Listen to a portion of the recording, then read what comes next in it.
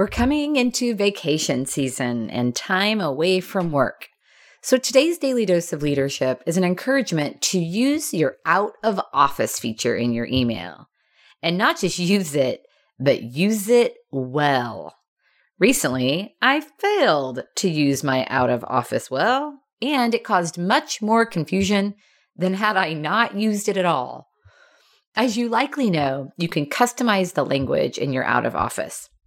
So I had encouraged the sender to reach out to one of my colleagues for support. And yet, I did not respect the message, and instead, I began responding to messages during my time away. So now, senders were getting mixed messages and didn't know who to respond to, as my colleague was also communicating with them as I had suggested.